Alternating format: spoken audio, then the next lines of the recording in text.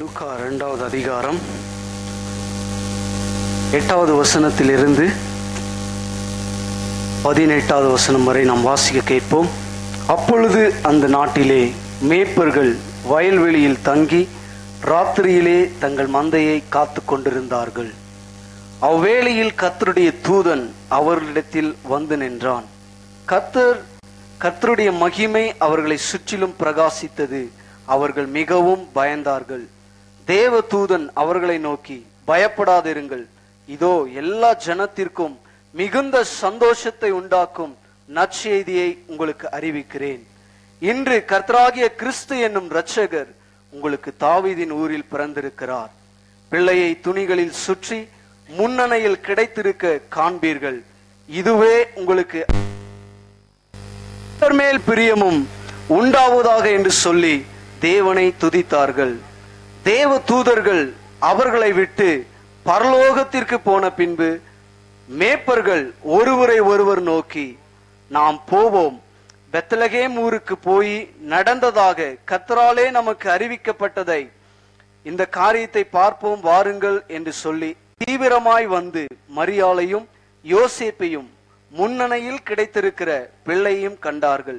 கண்டு அந்த பிள்ளையை குறித்து தங்களுக்கு சொல்லப்பட்ட சங்கதியை பிரசித்தம் பண்ணினார்கள். மேய்ப்பராலே தங்களுக்கு சொல்லப்பட்டதை கேட்ட யாவரும் அவைகளை குறித்து ஆச்சரியப்பட்டார்கள். ஆமென். பிள்ளையை என்ன செய்தார்கள்? இப்ப கடைசியில் என்ன வாசம்? பிள்ளையை என்ன செய்தாங்க? அவங்க என்ன பாச பேசுறீங்க? அதெல்லாம் வேண்டாம். அது துணிகளில் அந்த அது என்ன துணியில் துணி அதெல்லாம் வேண்டாம். என்ன செய்தாங்க? கண்டார்கள். கண்டுட்டு என்ன செய்தாங்க தம்பி?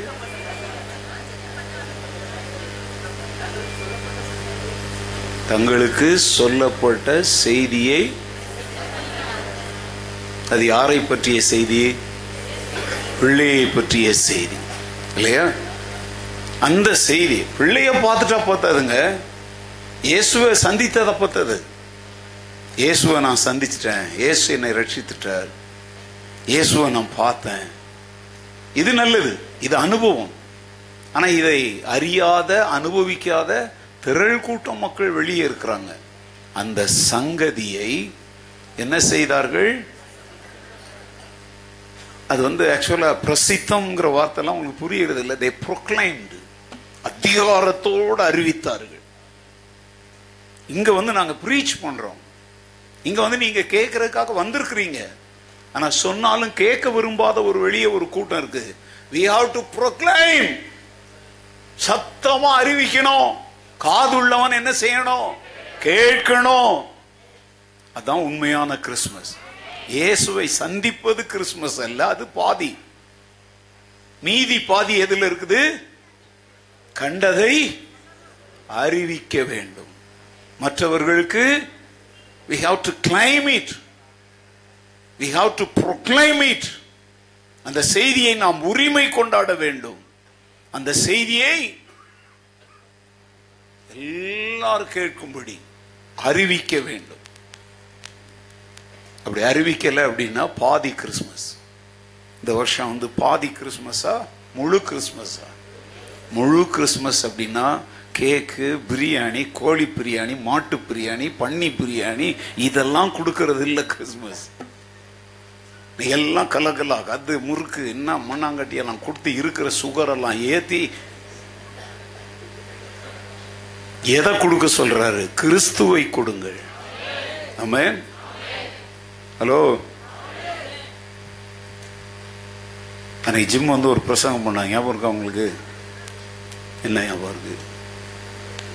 என்ன ஞாபகம் இருக்கு சொல்லுங்க. வீட்டை அலங்காரம் பண்ணி அதில் ஒரு கதை சொன்னான். ஒரு 4 வயசு பையன் இல்லை பொண்ணு, அவ பேர் என்ன? எலிசபெத். அவ தான் அந்த அம்மா கண்ணையே திறந்து விட்டா. என்னது? கடைசியிலெல்லாம் விழுந்துச்சு. கடைசி கொண்டாந்து இயேசு பொம்மையை நடுவில் போட்டு ஒட்டகம், குதிரை, நாய் எல்லாம் மேரி, ஜோசப் எல்லாரும் யாரை பார்த்து நடுவில் உட்கார்ந்து இருக்கிறாரு? இதுதாங்க கிறிஸ்துமஸ். ஆமென். எதுக்கெல்லாமோ முக்கியத்துவம் கொடுக்கிறோம். இயேசுவுக்கு முக்கியத்துவம் கொடுத்தால் அது உண்மையான கிறிஸ்துமஸ். ஆமென். வெளியே போங்க, லிட்ரேச்சரை வாங்கிட்டு போய் கொடுங்க, கேக்கு கொடுங்க, வேண்டான்னு சொல்ல. கேக்கு கொடுக்கும் போதே கூடவே கர்த்தருடைய வார்த்தையை கொடுங்க. கூர்கி இன மக்களுக்கு, குடவா இன மக்களுக்கு புதிய ஏற்பாடு கொடுத்தீங்களா? ஒரு பொண்ணு கொடுத்து, ஒரு குடவா பொண்ணு சர்ச்சைக்கே கூட்டிட்டு வந்துட்டா. ஒரே ஒரு நாள் தான் கூப்பிட்டு வந்தா, அதோட வாக்காத முடிஞ்சிச்சுன்னு விட்டா. எனக்கு ரொம்ப சந்தோஷமா இருந்துச்சு. போங்க, நீங்க அங்க போய் லிட்ரேச்சர்லாம் எடுத்துட்டு போய் போகும்போது என்ன செய்யுங்க, உங்க சொந்தக்காரங்களுக்கு, தெரிஞ்சவங்களுக்கு, கிறிஸ்தவங்களுக்கு கொடுக்காதீங்க. யாருக்கு? கிறிஸ்தவ அல்லாதவர்களுக்கு. ஏன்னா அந்த செய்தி யாருக்கு தெரியலையோ அவங்களுக்கு என்ன செய்யணும், சொல்லணும். ஆமென். ஒரு அர்த்தமுள்ள கிறிஸ்துமஸ் கொண்டாட எங்களால நாங்கெல்லாம் பல்வேறு விதங்கள்ல சொல்றோம். எங்களுக்கு இந்த ஒரே ஒரு மைக் மாத்திரம் புல்பிட் இல்லை, எதுனாலும் புல்பிட் தான். எங்களுக்கு எழுதுவதும் பேசுவதும் எல்லாமே மூச்சு விடுறது கூட யாருக்காகத்தான்? இயேசுவுக்காக மாத்திரம். நீங்க அப்படி இருக்கிறீங்களா? ஆமென், ஆமென். ஸோ இந்த வருஷம் எல்லாருக்கும் சொல்லுங்க, என்ன கிறிஸ்துமஸ் எப்படி கொண்டாடினீங்க அப்படின்னு வேற சபையார் கேட்டா நீங்க சொல்லுங்க, நாங்க மிஷினரி கிறிஸ்துமஸ் கொண்டாடுறோம்னு சொல்லுங்க. ஏன்னா இந்த ஊர்ல எல்லாருக்கும் இந்த பாஸ்டர் எப்போ பார்த்தாலும் மிஷினரி மிஷினரின்னு கிடப்போம் அப்படின்னு சொல்லிட்டு, ஓஹோ இந்த வருஷம் எல்லாருமே என்ன ஆகிட்டாங்க, திஸ் இஸ் அ மிஷனரி. மிஷனரின்னா என்ன? நற்செய்தி சொல்லுகிறவன் தான் மிஷனரி. அல்லேலூயா. நம்ம காஸ்பல் அப்படின்னு சொல்றோம் இல்லையா, இந்த காஸ்பலோடு இணைந்த இன்னொரு வார்த்தை இவாஞ்சலியோன்னு சொல்லலாம். அது என்ன அப்படின்னா, ஒரு ஆண் பிள்ளை பாலஸ்தீன நாட்டில் பிறந்தா, இந்த ஊர் நாட்டில எல்லாம் அந்த காலத்தில் என்ன செய்வாங்கன்னா, ஒருத்தங்க செத்துட்டாங்க அப்படின்னா ஊர்ல இருக்கிற ஒரு 4-5 பேர் 10 பேரை கூப்பிட்டு, நீ இந்த ஊருக்கு போ, நீ இந்த ஊருக்கு போ, நீ இந்த ஊருக்கு போன்னு சொல்லி ஒவ்வொரு ஊர்லயும் போய் என்ன செய்ய சொல்லுவாங்க, ஒருத்தருடைய மரண செய்தியே சொல்லுவாங்க. பாலஸ்தீன நாட்டில் பொம்பளை பிள்ளை பிறந்தா இல்ல, ஆம்பளை பிள்ளை பிறந்தா ஊர்ல இருக்கிற 10 பேரை கூப்பிட்டு, இன்னாருடைய வீட்டுல என்ன பிறந்திருக்குது. அதனாலதான் பாஸ்டர் நாங்க கூட ஸ்கேன் எடுத்து ஆம்பளை பிள்ளையான்னு பாக்குறோம். இந்த பித்தலாட்டம்ல இங்க கேட்டாங்க. அங்க ஆம்பளை பிள்ளை எதுக்கு தெரியுமா? ஒவ்வொரு யூத பெண்ணுமே கர்ப்பமா இருக்கும்போது தன் வயிற்றுல கை வச்சு, ஆண்டவரே எனக்கு ஒரு ஆண் குழந்தை பிறக்க வேண்டும், அந்த குழந்தை யாராக இருக்க வேண்டும்? மேசியாவாக இருக்கணும். உங்களுக்கு தெரியுமா, மோசையை கூட 3 மாசம் ஒழிச்சு வச்சு, அதுக்கப்புறம் ஒழிச்சு வைக்க முடியாம நைல் நதியில கொண்டு போய் விட்டாங்க தெரியுமா? அவங்க அம்மா ஏன் ஒழிச்சு வச்சான்னு உங்களுக்கு தெரியுமா? ஆம்பளை பிள்ளைங்கிறதுக்காக எல்லாம் ஒழிச்சு வைக்கல, அந்த பிள்ளை அழகுள்ளது என்று கண்டு. அப்படின்னா இந்த குழந்தை யார்?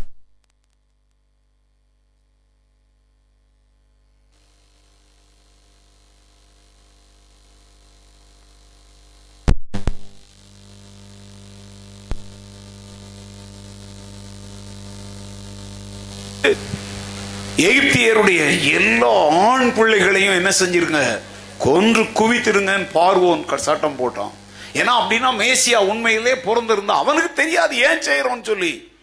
மேசியாவினுடைய வேரை அழிப்பதற்காக அப்படி ஒரு சரித்திர சம்பவம் நடந்தது. இயேசு பிறந்த போது ஏரோதுவும் அந்த வேலையை செய்தான். 2 வயதுக்குட்பட்ட எல்லா ஆண் பிள்ளைகளையும், எபிரேய ஆண் பிள்ளைங்களெல்லாம் என்ன பண்ணிடுங்க. அதனாலதான் ஆண் குழந்தை பிறந்தா சொல்லி அனுப்புவாங்க, ஊர் ஊரா அப்படி சொல்றாங்க. பாத்தீங்களா? நல்ல கவனிங்க, 2 வார்த்தை சொன்னேன், இவாஞ்சலியோன், இன்னொன்னு காஸ்பல். இந்த இவாஞ்சலியோன் போய் சொல்ற செய்திக்கு பேர் தான் காஸ்பல். அப்படின்னா என்ன? இவாஞ்சலியோன்னா யாரு? ஒரு ஆண் பிள்ளை பிறந்த செய்தியை, நற்செய்தியை ஊரெல்லாம் போய் சொல்றவன் தான் யாரு? அந்த இவாஞ்சலியோன்ங்கிற வேர்ட்ல இருந்து வந்தது தான் இவாஞ்சலிஸ்ட். இவாஞ்சலிஸ்ட்னா யாரு? சுவிசேஷகன். அவன் சொல்லுகிற செய்திக்கு பேரு காஸ்பல். காஸ்பல்னா என்ன? நற்செய்தி. யாரை பற்றிய நற்செய்தி? பிறந்த ஆண்மகனை பற்றிய நற்செய்தி. மரணத்தையும் பாவத்தையும் சாத்தானையும் ஆண்மகனாக நின்று சந்தித்த ஒரே ஆண்மகன் இயேசு கிறிஸ்து. அவரை பற்றி சொல்லுகிற எல்லாருமே சுவிசேஷகர்கள். அவரை பற்றிய நற்செய்தி தான் சுவிசேஷம். வியாதி போகும், கண்ணு குருடானா நல்லா ஆயிடும், தண்ணி குடிச்சா வயிற்றுல கேஸ் பிடிக்காது, அதுல இதெல்லாம் சுவிசேஷம் இல்ல, இது பிசாசனுடைய சுவிசேஷங்க. இன்னைக்கு அநேகர் இதெல்லாம் சுவிசேஷம் சொல்லிட்டு அலைகிறாங்க. பிசாசு செய்தியை மாத்திட்டான். 9 வாரம் உபவாசம் இரு, இப்படி இரு, அப்படி இரு, சர்ச்சுக்கு 3 வாரம் வா, எல்லாம் சரியாயிடும், இந்த தண்ணியை ஜெபம் பண்ணி குடி, இதெல்லாம் சுவிசேஷம் இல்ல. உன்னை மீட்க இயேசு பிறந்தார், அவரிடம் உனக்கு மீட்பு உண்டு. இதை சொல்றவன் தான் சுவிசேஷகன். இதுதான் நற்செய்தி. அல்லேலூயா, அல்லேலூயா. சும்மா லூசுங்க மாதிரி கண்ட இடத்துல எல்லாம் போய் ஏசாமி போட்டோ கொடுக்குறாங்க. நீங்களாம் ஊழியத்தில் என்னது போட்டோ? ஏசுநாதர் சிலுவையை ஒன்று வச்சுக்கோங்க. சிலுவையை இப்போ ராத்திரி பேய் பிசாசு வந்தா எதை பிடிச்சிக்கோ. இந்த கூட யாராவது சிலுவைலாம் வச்சிருந்தீங்கன்னா அந்த விக்கிரகம் தூக்கிறீங்க. சிலுவை தினகரன் பாடி, அது அவர் எழுதின பாட்டு கூட இல்லை. சிலுவையோர் புனித சின்னம். அது எப்ப தெரியுமா? ரட்சகன் இயேசு மரித்துயிர் தெழுந்ததுனாலதான் அது புனித சின்னம் சொன்னாங்க.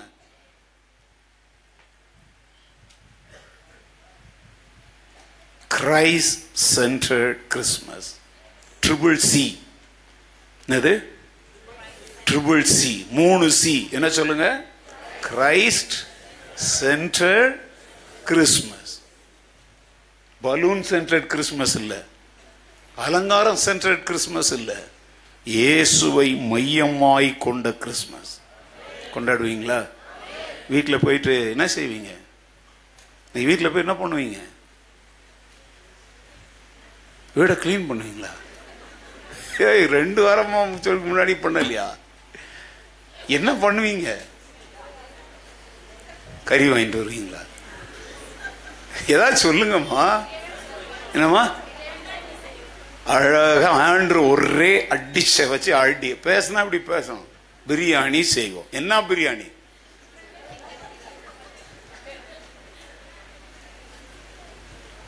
மற்ற நாள்லாம் மட்டன் பிரியாணி சாப்பிட்றதே இல்லையா? அப்போ அன்னைக்கும் கிறிஸ்மஸ் தானே? நல்லா கவனிங்க. பிரியாணி கிறிஸ்மஸ்க்கு முக்கியம்னா அப்போ பிரியாணி சாப்பிட்ற எல்லா நாளும் கிறிஸ்மஸ் தானே? அப்படின்னா இது பிரியாணிக்கும் மேலான ஒன்று. அல்லேலூயா.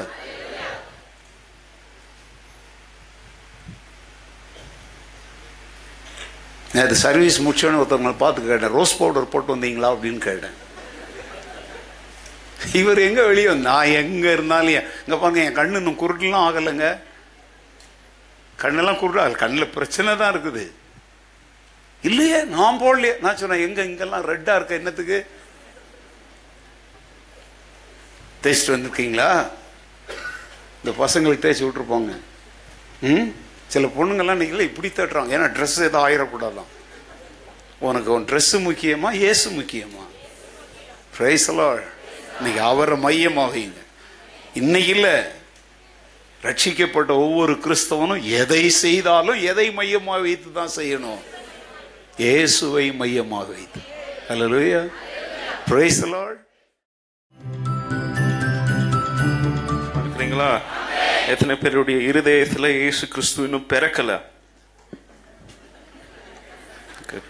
எத்தனை பேருடைய இருதயத்துல இயேசு கிறிஸ்து பிறந்தார்? Okay, good. சந்தோஷமா இருக்கிறீங்களா? ஆமென். அட்வென்ட் சீசன்லாம் முடிஞ்சு இன்னைக்கு யார் பிறந்த நாள்? இயேசு கிறிஸ்து பிறந்த நாள். கரெக்டா? உங்களுக்கு ஹிஸ்டாரிக்கல் ரெக்கார்ட்ஸ் இருக்கா? டிசம்பர் 25 இயேசு கிறிஸ்து பிறந்தார்னு சொல்லி எத்தனை பேருக்கு தெரியும்? இல்ல. ஆனா அவர் பிறந்தார் அப்படின்றது உண்மையா? ஆமென். ஓகே, ஒரு சில ஹிஸ்டாரிக்கல் ஃபேக்ட்ஸ் உங்களுக்கு சொல்றேன். முதலாவது, ஸ்டார்டிங் வித் கிறிஸ்மஸ். யாருமே இயேசு கிறிஸ்து 25 டிசம்பர்ல பிறந்தாருன்னு சொல்லி யாராலும் என்ன பண்ண முடியாது? சொல்ல முடியாது. ஆனா அதுக்காக அதை டிபேட் பண்ணிக்கலாம் இருக்க முடியாது. பிறந்தார் அப்படின்றது உண்மை. ரெண்டாவது, அநேக ஸ்காலர்ஸ் அந்த ஹீப்ராய் கேலண்டர், அந்த Jewish time period, time line எல்லாம் அவங்க அனலைஸ் பண்ணி மேபி ஆண்டவராகிய இயேசு கிறிஸ்து செப்டம்பர் மாசத்துல பிறந்திருக்கலாம் அப்படின்னு சொல்லி ஒரு ஹிஸ்டாரிக்கல் எவிடன்ஸ் மூலமாக அநேகர் ப்ரூவ் பண்றாங்க இன்னைக்கு. ஆனா அது எந்த அளவுக்குன்னா உண்மை கிடையாது. ஆனா the fact is இயேசு கிறிஸ்து பிறந்தார். அதுதாங்க சென்ட்ரல் பாயிண்ட் ஆஃப் கிறிஸ்மஸ். மறுபடியும் அதை சொல்லும் போது நீங்க என் கூட சேர்ந்து அக்ரி பண்ண என்ன செய்யணும்? நீங்க ஆமேன்னு சொல்லணும். ஓகே, இன்னொரு ஹிஸ்டாரிக்கல் ஃபேக்ட், எங்கேயுமே பைபிள்ல மரியாள் இயேசு கிறிஸ்துவ டெலிவரி கொடுக்கும் போது ஒரு கழுதையெல்லாம் வந்தாங்க அப்படின்றது எங்கேயுமே ப்ரூவ் பண்ணப்பட்ட ஒரு ஃபேக்ட் கிடையாது. இதெல்லாம் உங்களுக்கு ஒரு டிட்பெட்ஸ் மாதிரி சொல்றேன். அடுத்த ஃபேக்ட், இயேசு கிறிஸ்து ஒரு மாட்டு தொழுவத்துல தான் வந்து பிறந்தார் அப்படின்றத என்ன பண்ண முடியாது, எங்கேயும் சொல்ல முடியாது, ப்ரூவ் பண்ண முடியாது. ஹிஸ்டோரியன்ஸ் வந்து சொல்றாங்க பெத்லஹேம் ரூட்ல வரும்பொழுது அங்க வந்து இந்த மாதிரி ராத்திரி பயணிகளுக்காக இந்த குகைகள்ல என்ன பண்ணுவாங்களாம், நிறைய தங்குற இடங்கள் குகையில நேச்சுரலா வெட்டி வச்சிருப்பாங்களாம். இது ஹிஸ்டாரிக்கல் ப்ரூஃப். ஸோ மேபி இயேசு கிறிஸ்து அப்படிப்பட்ட ஒரு இடத்துல பிறந்திருக்கலாம். அடுத்த ஃபேக்ட், எங்கேயுமே ஒரு இன்ல வந்து உன்னையும் உன்னுடைய மனைவியையும் உன்னுடைய மனைவி குழந்தைய பிறக்க வைக்கிறதுக்கு நாங்க ரூம் தர மாட்டோம் அப்படின்னு சொல்லி ரூம் கீப்பர்ஸ் இயேசு கிறிஸ்துவோடைய பெற்றோர்களை உங்களுக்கு ரூம் இல்லைன்னு சொல்லி திரும்பி, அதாவது ரிஜெக்ட் பண்ணதா எங்கேயுமே போட்டதில்லை.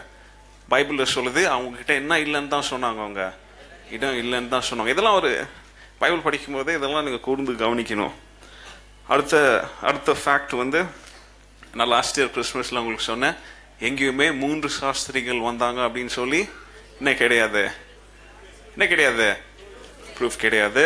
ஓகே, இன்னொரு ஹிஸ்டாரிக்கல் ஃபேக்ட், இயேசு கிறிஸ்துவ வந்து அவங்க தொழுந்து கொள்ளும் பொழுது அவர் பிறந்த 1 டே 2nd டே 3rd டேலாம் வந்து அவங்க என்ன பண்ணல, அவங்க தொழுது கொள்ள நேரத்தில் மேபி இயேசு கிறிஸ்து அவர் பிறந்த குழந்தையா இருக்கல, மேபி a few weeks ஓல்டா இருந்தாரு அப்படின்னு சொல்லி ஹிஸ்டாரிக்கல் ஃபேக்ட். இதெல்லாம் உங்களுக்கு ஒரு நாலேஜ்க்காக நான் சொல்றேன் இதெல்லாம். ஆனா அகெயின் ஃபேக்ட் வந்து இயேசு கிறிஸ்து வந்து நமக்காக பிறந்தார். ஆமென். எத்தனை பேர் இதை விசுவாசிக்கிறீங்க? கரங்களை உயர்த்தி சொல்லுங்க ஆமென். ஹல்லேலூயா.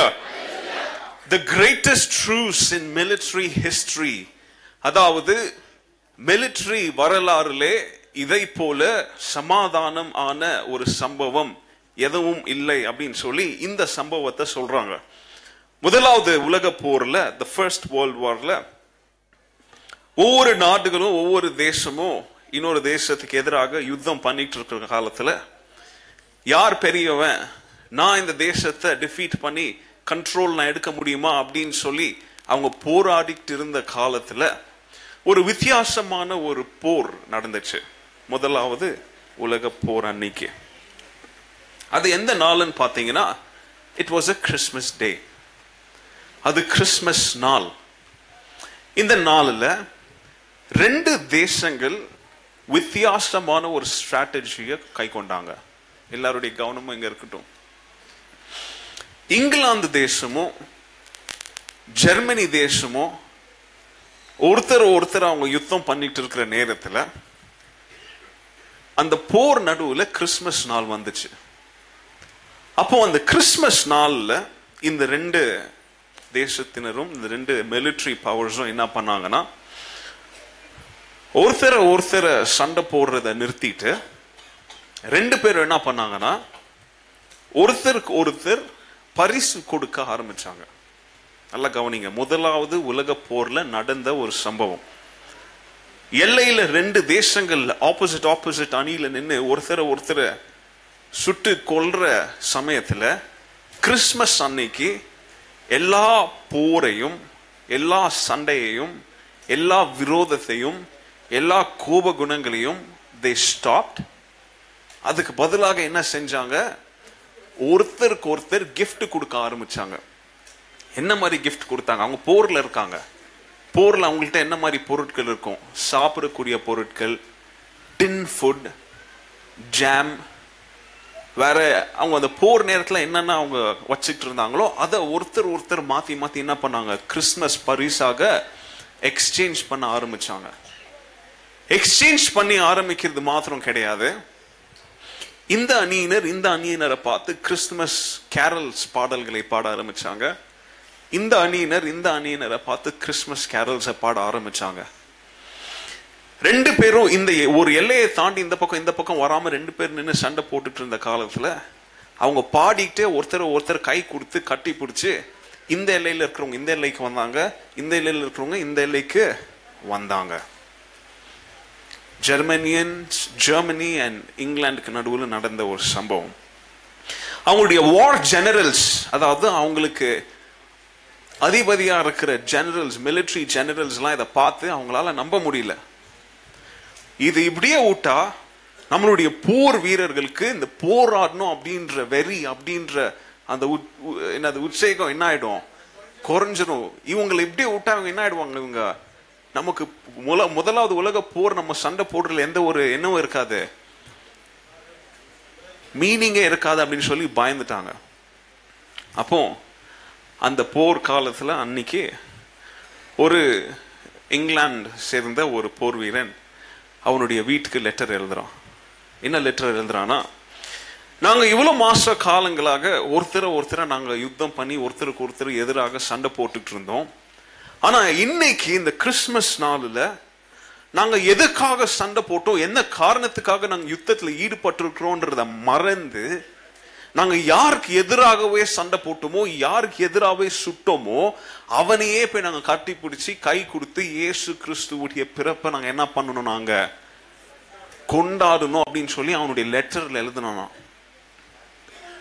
அப்போ ஒரு இயேசு கிறிஸ்துவுடைய பிறந்த நாள், அதாவது எந்த ஒரு ஹிஸ்டாரிக்கல் ஃபேக்டுமே ப்ரூவ் பண்ண முடியாம, ஆனா எல்லா உலகம்னாலும் எல்லா உலகத்தாரும் அன்னைக்கு சேர்ந்து கொண்டாடுறாங்கன்னு சொல்லி அந்த நாளே, அதாவது கிறிஸ்துமஸை சுத்தின தி எக்ஸ்டர்னல் ஃபேக்டர், கிறிஸ்துமஸை ரிவால்வ் பண்ணுகிற ஒரு காரியம், ஒரு விஷயமே ஒரு உலக போர்ல 2 தேசங்களுக்கு நடுவுல சமாதானத்தை கொண்டு வரணும்னா உண்மையான காரணத்திற்காக இயேசு கிறிஸ்து பிறந்தாரே, அந்த காரணம் நம்ம மத்தியில எப்படிப்பட்ட காரியங்களோ கொண்டு வரணும்.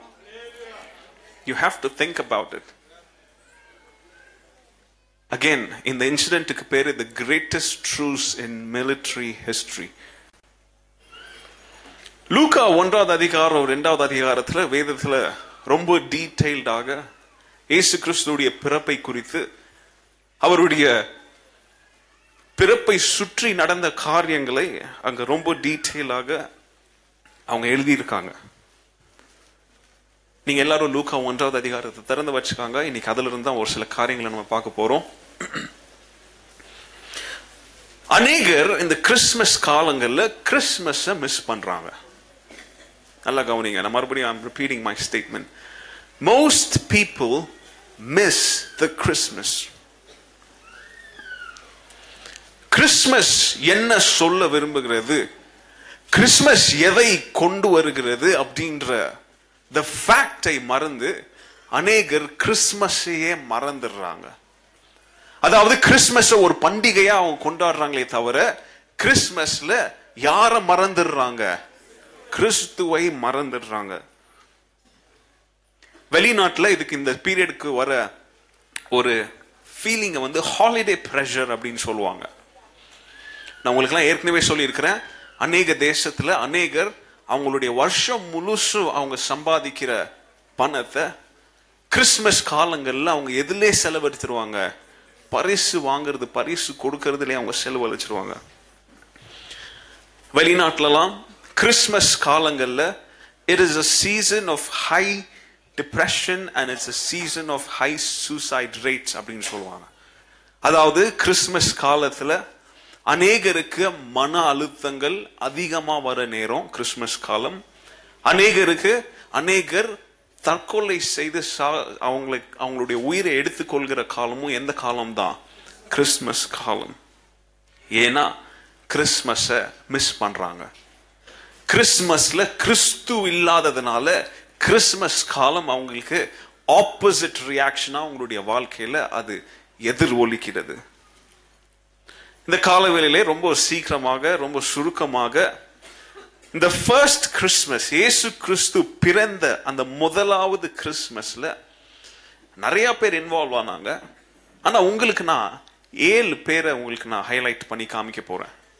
முதலாவது கிறிஸ்துமஸ்ல இந்த 7 பேர் சம்பந்தப்பட்டு, இந்த 7 பேருமே ஒரு காரியத்தை இன் காமன், அதாவது இந்த 7 பேர்கிட்டயும் காமனா நம்ம பார்க்கக்கூடிய ஒரு காரியத்தை நான் இன்னைக்கு காலையில் சொல்ல போறேன். முதலாவது காரியம், லூக்கா 1வது அதிகாரம் 39வது வசனத்திலிருந்து 42வது வசனம் வரைக்கும் நீங்க பாத்தீங்கன்னா, இங்க யோவான் ஸ்நானகனுடைய பிறப்பை குறித்து அங்க எழுதப்பட்டிருக்காங்க.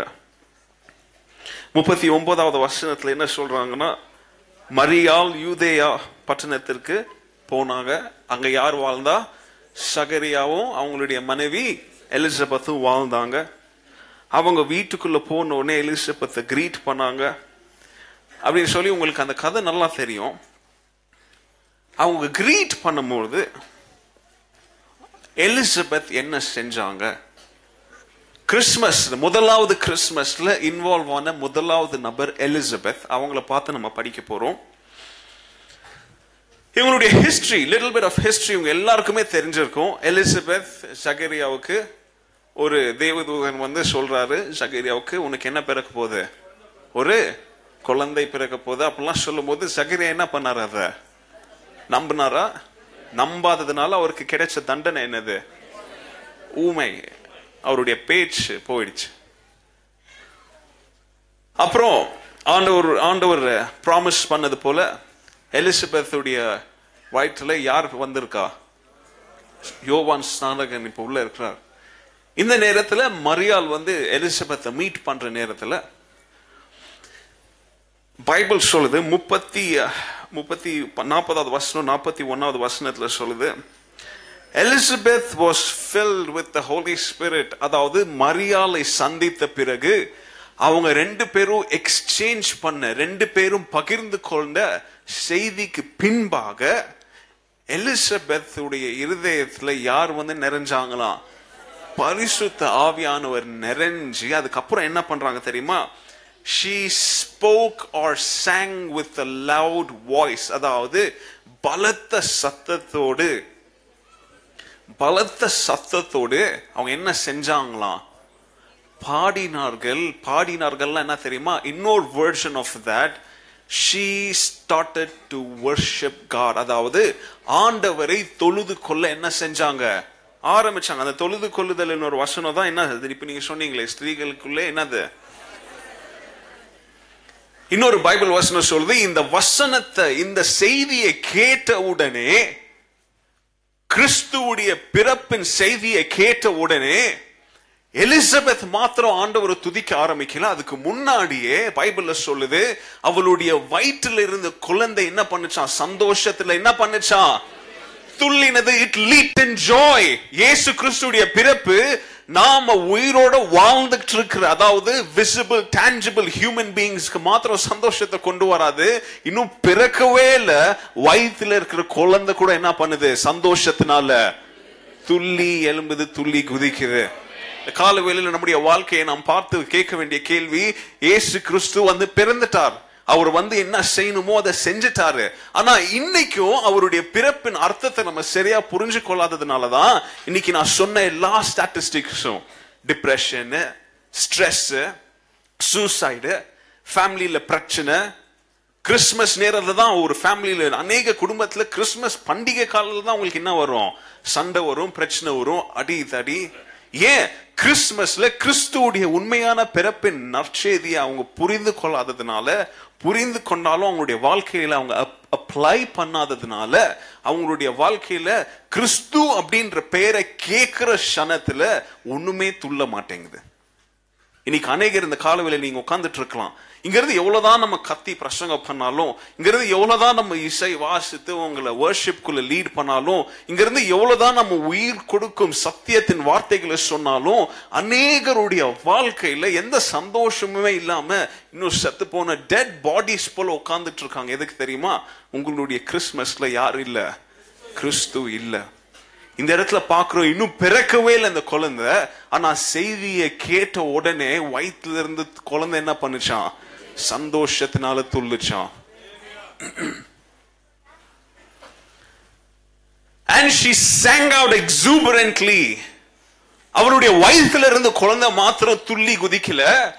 எலிசபெத் வெறும் சும்மா பாடலையா, எக்ஸூபரன்ட்லி அப்படின்னு சொல்லி ஒரு டிரான்ஸ்லேஷன் சொல்லி, எக்ஸூபரன்ட்லி என்ன தெரியுமா, ஒரு ராஜா ஒரு யுத்தத்துல போய் தன்னுடைய எதிரி நாட்டை அவன் அடிச்சு வீழ்த்தி அவனுடைய தேசத்துக்குள்ள அவன் உள்ள போகும்பொழுது அவனுடைய தேசத்துல இருக்கிற எல்லாரும் 2 லைனா ஆப்போசிட்ல நின்று ஒலிவ இலைகளை கொண்டு எல்லா இலைகளை கொண்டு அவன் துதி பாடி அவன் என்ன பண்ணுவாங்க, ராஜ கம்பீரத்தோட என்ன பண்ணுவாங்க, வரவேற்குவாங்க. அப்ப இவன் உள்ள எப்படி போவான், எக்ஸூபரண்டா போவான், எதையோ ஜெயிச்ச மாதிரி, ஏதோ அவனுடைய வாழ்க்கையில அவன் சாதித்த மாதிரி.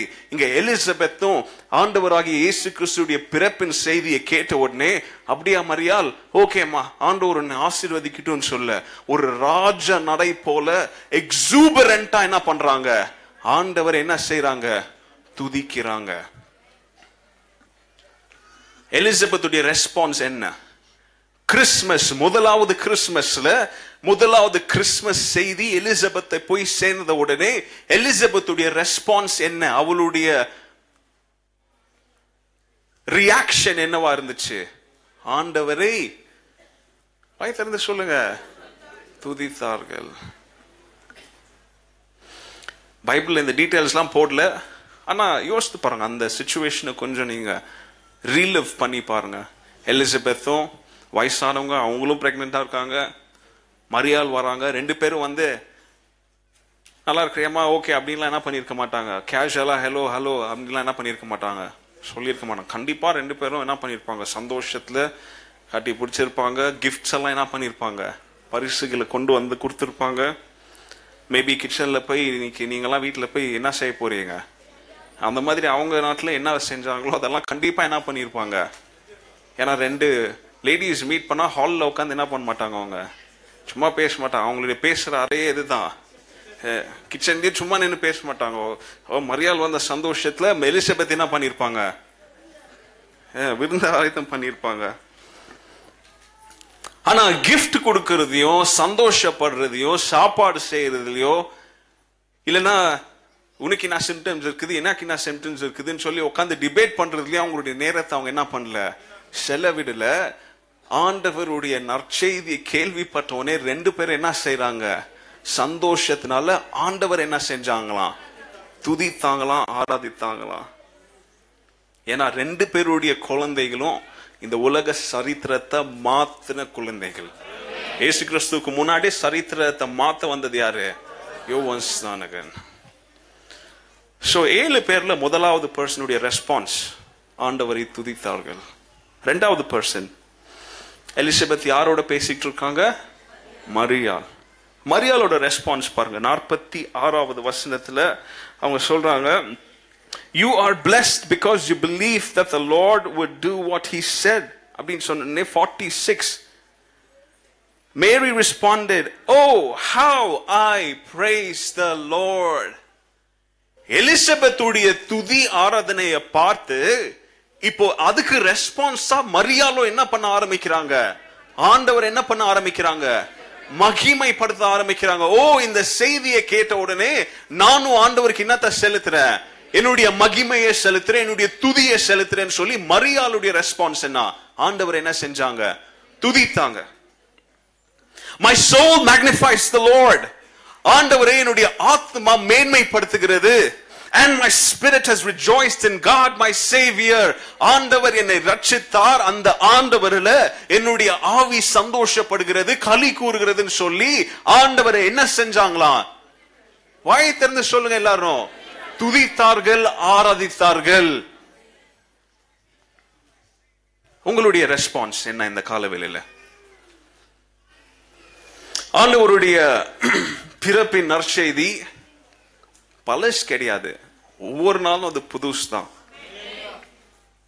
I am bursting with good news அப்படின்னு சொல்றத நான் ஸ்பிளிட் பண்ணி இன்னைக்கு உங்களுக்கு ஒரு புது வார்த்தையா சொல்றேன், God news.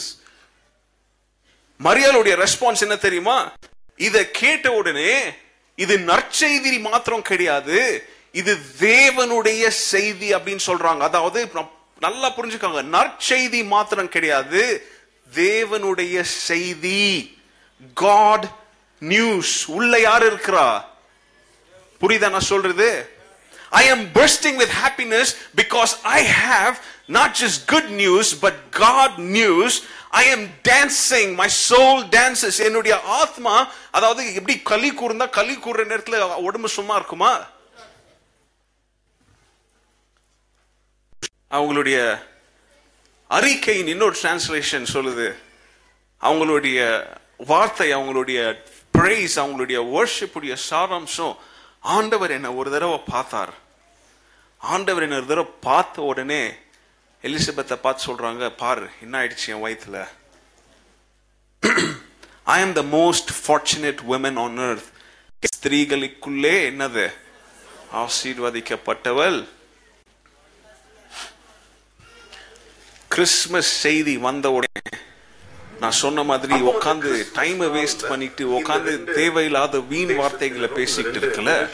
மரியாளும் எலிசபெத்தை போல கிறிஸ்துமஸ் செய்தியில முதலாவது கிறிஸ்துமஸ்ல என்ன செஞ்சாங்க, ஆண்டவரை அந்த துதி கூட எப்படிப்பட்ட துதின்னு உங்களுக்கு எக்ஸ்பிளைன் பண்ண. மூணாவது நபர் எலிசபெத்துடைய ஹஸ்பண்ட் பேர் என்ன, சகரியா. 1வது அதிகாரம் 67வது வசனம் 68வது வசனத்துல பாருங்க. Then his father Zechariah was filled with the Holy Spirit. சகரியா பரிசுத்த ஆவியானவரால நிரப்பப்பட்டு சொல்றார். ஒரு தீர்க்க தரிசன வார்த்தைகளாக ஆண்டவர் துதிக்கிறார். Blessed is the Lord God of Israel, for he has visited and redeemed his people. அதாவது இஸ்ரவேலின் தேவன் எப்படிப்பட்டவர், பரிசுத்தமானவர். அவர் அவருடைய ஜனங்களை வந்து சந்தித்து அவங்களை என்ன பண்ணிட்டாரு, விடுவித்திருக்கிறார். He redeemed them. இங்கேயும் பாருங்க, சகரியாவுடைய வாயிலிருந்து முதலாவது கிறிஸ்துமஸ்ல அவர் அறிக்கையிடுகிற காரியம் வந்து ஆண்டவரை பார்த்து என்ன பண்றாரு, துதிக்கிற ஒரு வார்த்தையை சொல்றாருங்க.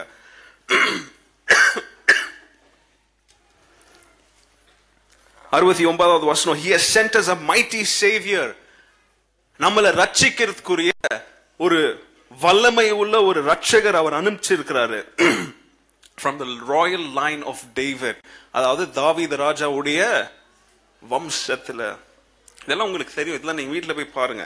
ஆனா நான் உங்களுடைய ரெஸ்பான்ஸை மாத்திரம் உங்களுக்கு நான் ஹைலைட் பண்ணி நீ காமிக்கிறேன். கிறிஸ்துமஸ் முதலாவது கிறிஸ்துமஸ்ல சம்பந்தப்பட்ட 3வது நபர் சகரியா கிறிஸ்துமஸ் செய்தி கிடைச்ச உடனே அவர் ஆண்டவர் பார்த்து என்ன சொல்றாரு, ஆண்டவரை பார்த்து என்ன பண்ணார், அங்க துதிக்கிறார், ஆராதனை செய்கிறார். 4வது நபர் 2வது அதிகாரத்துக்கு வரலாம். 13வது வசனம் 14வது வசனம் போன வாரத்துல நம்ம தியானிச்சோம்.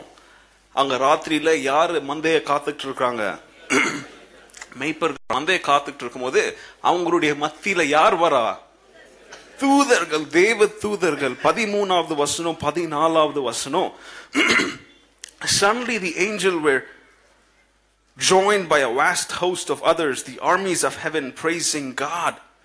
தேவ தூதர்கள் வந்தாங்க மெய்ப்பர்களிடத்துல அவங்க செய்தியை கொடுத்துட்டு இருக்கும் பொழுது அவங்களோடு வந்து பரலோகத்துல இருந்து என்ன பண்ணாங்களா, ஒரு சேனையும் வந்து என்ன பண்ணாங்களாம், சேர்ந்து கொண்டாங்க. சேர்ந்து ஆண்டவர் என்ன செஞ்சாங்க, அங்கேயும் என்ன செஞ்சா, வாய் திறந்து சொல்லுங்க எல்லாரும், துதித்தார்கள். அவங்களுடைய ரெஸ்பான்ஸ் பாருங்க. 4வது நபர் முதலாவது கிறிஸ்துமஸ்ல 4வது நபர் ஏஞ்சல்ஸ், அவங்களுடைய ரெஸ்பான்ஸ் பாருங்க. 13வது வசனம் 14வது வசனம், glory to God in the highest and peace on earth. எல்லா மனுஷர்கள் மத்தியில என்ன வரட்டும், சமாதானம் வரட்டும். உன்னதத்திலே தேவனுக்கு மகிமை உண்டாவதாக. இங்கேயும் பாருங்க அவங்களுடைய ரெஸ்பான்ஸ் பாருங்க.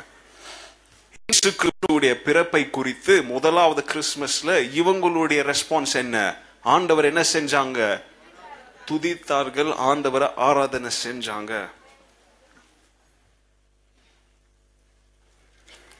5வது நபர் 5th person, அவங்க யார பார்த்து பாடுறாங்க, யார, அதாவது ஏஞ்சல் வந்து தேவதூதர்கள் யார பார்த்து இந்த செய்தியை சொல்றாங்க, மெய்ப்பர்கள். மெய்ப்பர்களுடைய ரெஸ்பான்ஸ் எப்படி இருந்துச்சு பாருங்க. 20வது வசனம், லாஸ்ட் வீக்கே இதெல்லாம் உங்களுக்கு டீட்டெயிலாக எக்ஸ்பிளைன் பண்ணியிருக்கிறேன். இதை கண்ட உடனே அவங்க என்ன செஞ்சாங்களாம், தேவனை மகிமைப்படுத்தி அவங்க பார்த்ததும் சரி கேட்டதும் சரி எல்லாத்தையும் போகும்போது போறவங்க எல்லாரையும் அவங்க பார்க்குற எல்லாரையும் என்ன பண்ணாங்களாம் சொல்லி ஆண்டவர் என்ன பண்ணிட்டு போனாங்களாம், துதித்து கொண்டு போனார்கள். கிறிஸ்மஸ்ல 5வது நபர் இவங்களுடைய ரெஸ்பான்ஸ் என்ன, ஆண்டவராகிய இயேசு கிறிஸ்துடைய பிறப்பை குறித்து இவங்களும் என்ன செஞ்சாங்க, ஆண்டவரை துதித்தார்கள், ஆராதனை செலுத்தினார்கள். 6வது பர்சன் லூக்கா 2வது அதிகாரம் 25வது வசனம், 26, 27, 28, 29 இதுல எல்லாம் இந்த வசனங்கள் எல்லாம் நீங்க பாத்தீங்கன்னா, இங்க இயேசு கிறிஸ்துவ மரியாளும் யோசேப்பும் எங்க கொண்டு போறாங்க, இப்போ எருசலேம்ல இருக்கிற தேவாலயத்துக்கு கொண்டு போறாங்க. அங்க யார மீட் பண்றாங்க, சிமியன். யார மீட் பண்றாங்க, சிமியன். 33வது வசனம் 34வது வசனத்துலலாம் நீங்க அதை பார்த்து படிக்கலாம். அப்போ சிமியோனும் இயேசு கிறிஸ்துடைய பிறப்பை தெரிஞ்ச உடனே அந்த குழந்தைய வாங்கின உடனே என்ன செய்யறாங்க, கரங்களை உயர்த்தி பிள்ளையை தூக்கி took him up in his arms and blessed God. ஆண்டவரை ஆசீர்வதிச்சு ஆண்டவரை துதித்து இப்ப சொல்றாரு, ஆண்டவரே இப்போ நான் செத்தாலும் என்னது எனக்கு சமாதானத்தோட நான் சாவேன், ஏன்னா உங்களுடைய வார்த்தையின் பிரகாரம் நீ சொன்னதை என்ன பண்ணிருக்கிறீர், நீர் நிறைவேற்றிருக்குன்னு சொல்லி அங்க சிமியோனும் என்ன பண்றாரு, ஆண்டவரை துதித்தார்.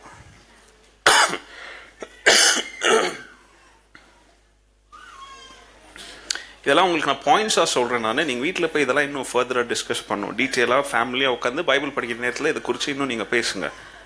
6வது நபர் அவருடைய ரெஸ்பான்ஸ். 7வது நபர் சிமியன் அங்க ஆண்டவரை துதிச்சு கொண்டிருக்கிற நேரத்தில் அந்த டெம்பிள்ல இன்னொருத்தங்க இருந்தாங்க. யாரு, அன்னாள், வயசான பாட்டி. பைபிள் சொல்லுது,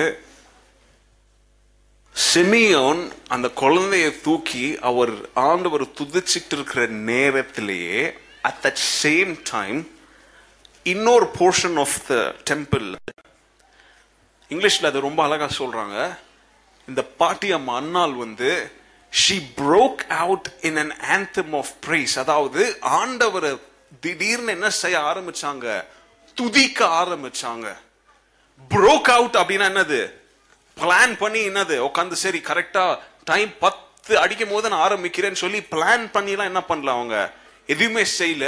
ஆண்டவருடைய பிறப்பின் செய்தியை கேட்ட உடனே, ஓ அந்த குழந்தை இந்த டெம்பிள்ல இருக்கு அப்படின்னு சொல்லி தெரிஞ்ச உடனே அவங்க இருக்கிற இடத்துல என்ன செஞ்சாங்களாம், வெடிச்ச மாதிரி என்ன பண்ணாங்களாம், ஆண்டவரை துதிக்க ஆரம்பிச்சாங்க அப்படின்னு சொல்லி பைபிள் சொல்லுது. 7 நபர்களை நான் உங்களுக்கு சுட்டி காமிச்சிருக்கிறேன். முதலாவது கிறிஸ்துமஸ்ல அவங்க என்ன செஞ்சாங்க.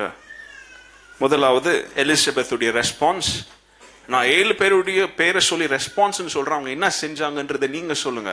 முதலாவது இயேசு கிறிஸ்துடைய பிறப்புல முதலாவது கிறிஸ்துமஸ்ல எலிசபெத் என்ன செஞ்சாங்க, ஆண்டவரை ஜோரா சொல்லுங்க, நீங்க எல்லாரும் வாய் திறந்து சொல்லுங்க. 2வது நபர் மரியாள் என்ன செஞ்சாங்க, இது எப்படி பண்ணலாம், நான் இப்படி கேட்கிறேன், நீங்க முதலாவது ஆன்சர் சொல்லுங்க, நீங்க எப்படி 2வது क्वेश्चनக்கு எப்படி ஆன்சர் சொல்லுங்க. முதலாவது எலிசபெத் ஆண்டவருடைய பிறப்பை தெரிஞ்ச உடனே என்ன செஞ்சாங்க, ஜோரா சொல்லுங்க எல்லாரும், இன்னும் ஜோரா சொல்லுங்க எல்லாரும். 2வது நபர் யாரு, மரியாள். அவங்க என்ன செஞ்சாங்க, தேவனை வாய் திறந்து சொல்லுங்க எல்லாரும். 3வது நபர் யாரு, சகேரி. அவர் என்ன செஞ்சாரு, ஆண்டவரை பாரு. உங்களால அறிக்கையே செய்ய முடியல, நீங்க எப்படிங்க துதிக்குவீங்க? கிறிஸ்துமஸ் செய்தியை உங்களால வாயை திறந்து அறிக்கையே செய்ய முடியல, ஆண்டவரை நீங்க அப்ப எப்படி துதிப்பீங்க? 7 times 7 people were exposed to the message of Christmas. Christmas செய்தியை முதலாவது கிறிஸ்துமஸ்ல 7 நபர்கள் அவங்க எக்ஸ்பீரியன்ஸ் செஞ்ச போது 7 பேருமே அநேக காரியங்கள் செஞ்சாலும் அந்த 7 பேர் மத்தியிலையும் இருக்கிற ஒரு காமனான விஷயம், தேவன் அவங்க என்ன செஞ்சாங்க, ஆராதிச்சாங்க, துதித்தாங்க. They worshipped God. 7 times their hearts were filled with praise and thanksgiving. 7 நபருடைய இருதயத்திலையும் ஆண்டவரை துதித்து ஆண்டவருக்கு நன்றி செலுத்தக்கூடிய காரியங்கள், ஆண்டவரை நன்றி செலுத்தணுன்ற யோசனை அவங்களுடைய இருதயத்துல இருந்துச்சு.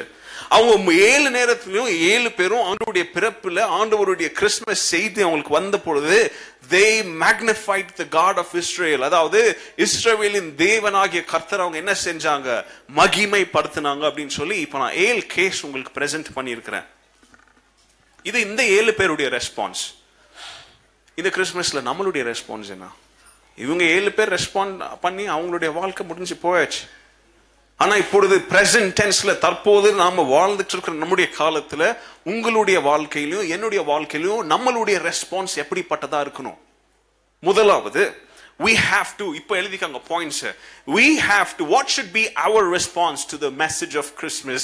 இந்த கிறிஸ்மஸ் மெசேஜ் இப்ப நம்முடைய காதுகள்ல வந்து சேருது, நம்முடைய இருதயத்துக்குள்ள போயிட்டு இருக்கு.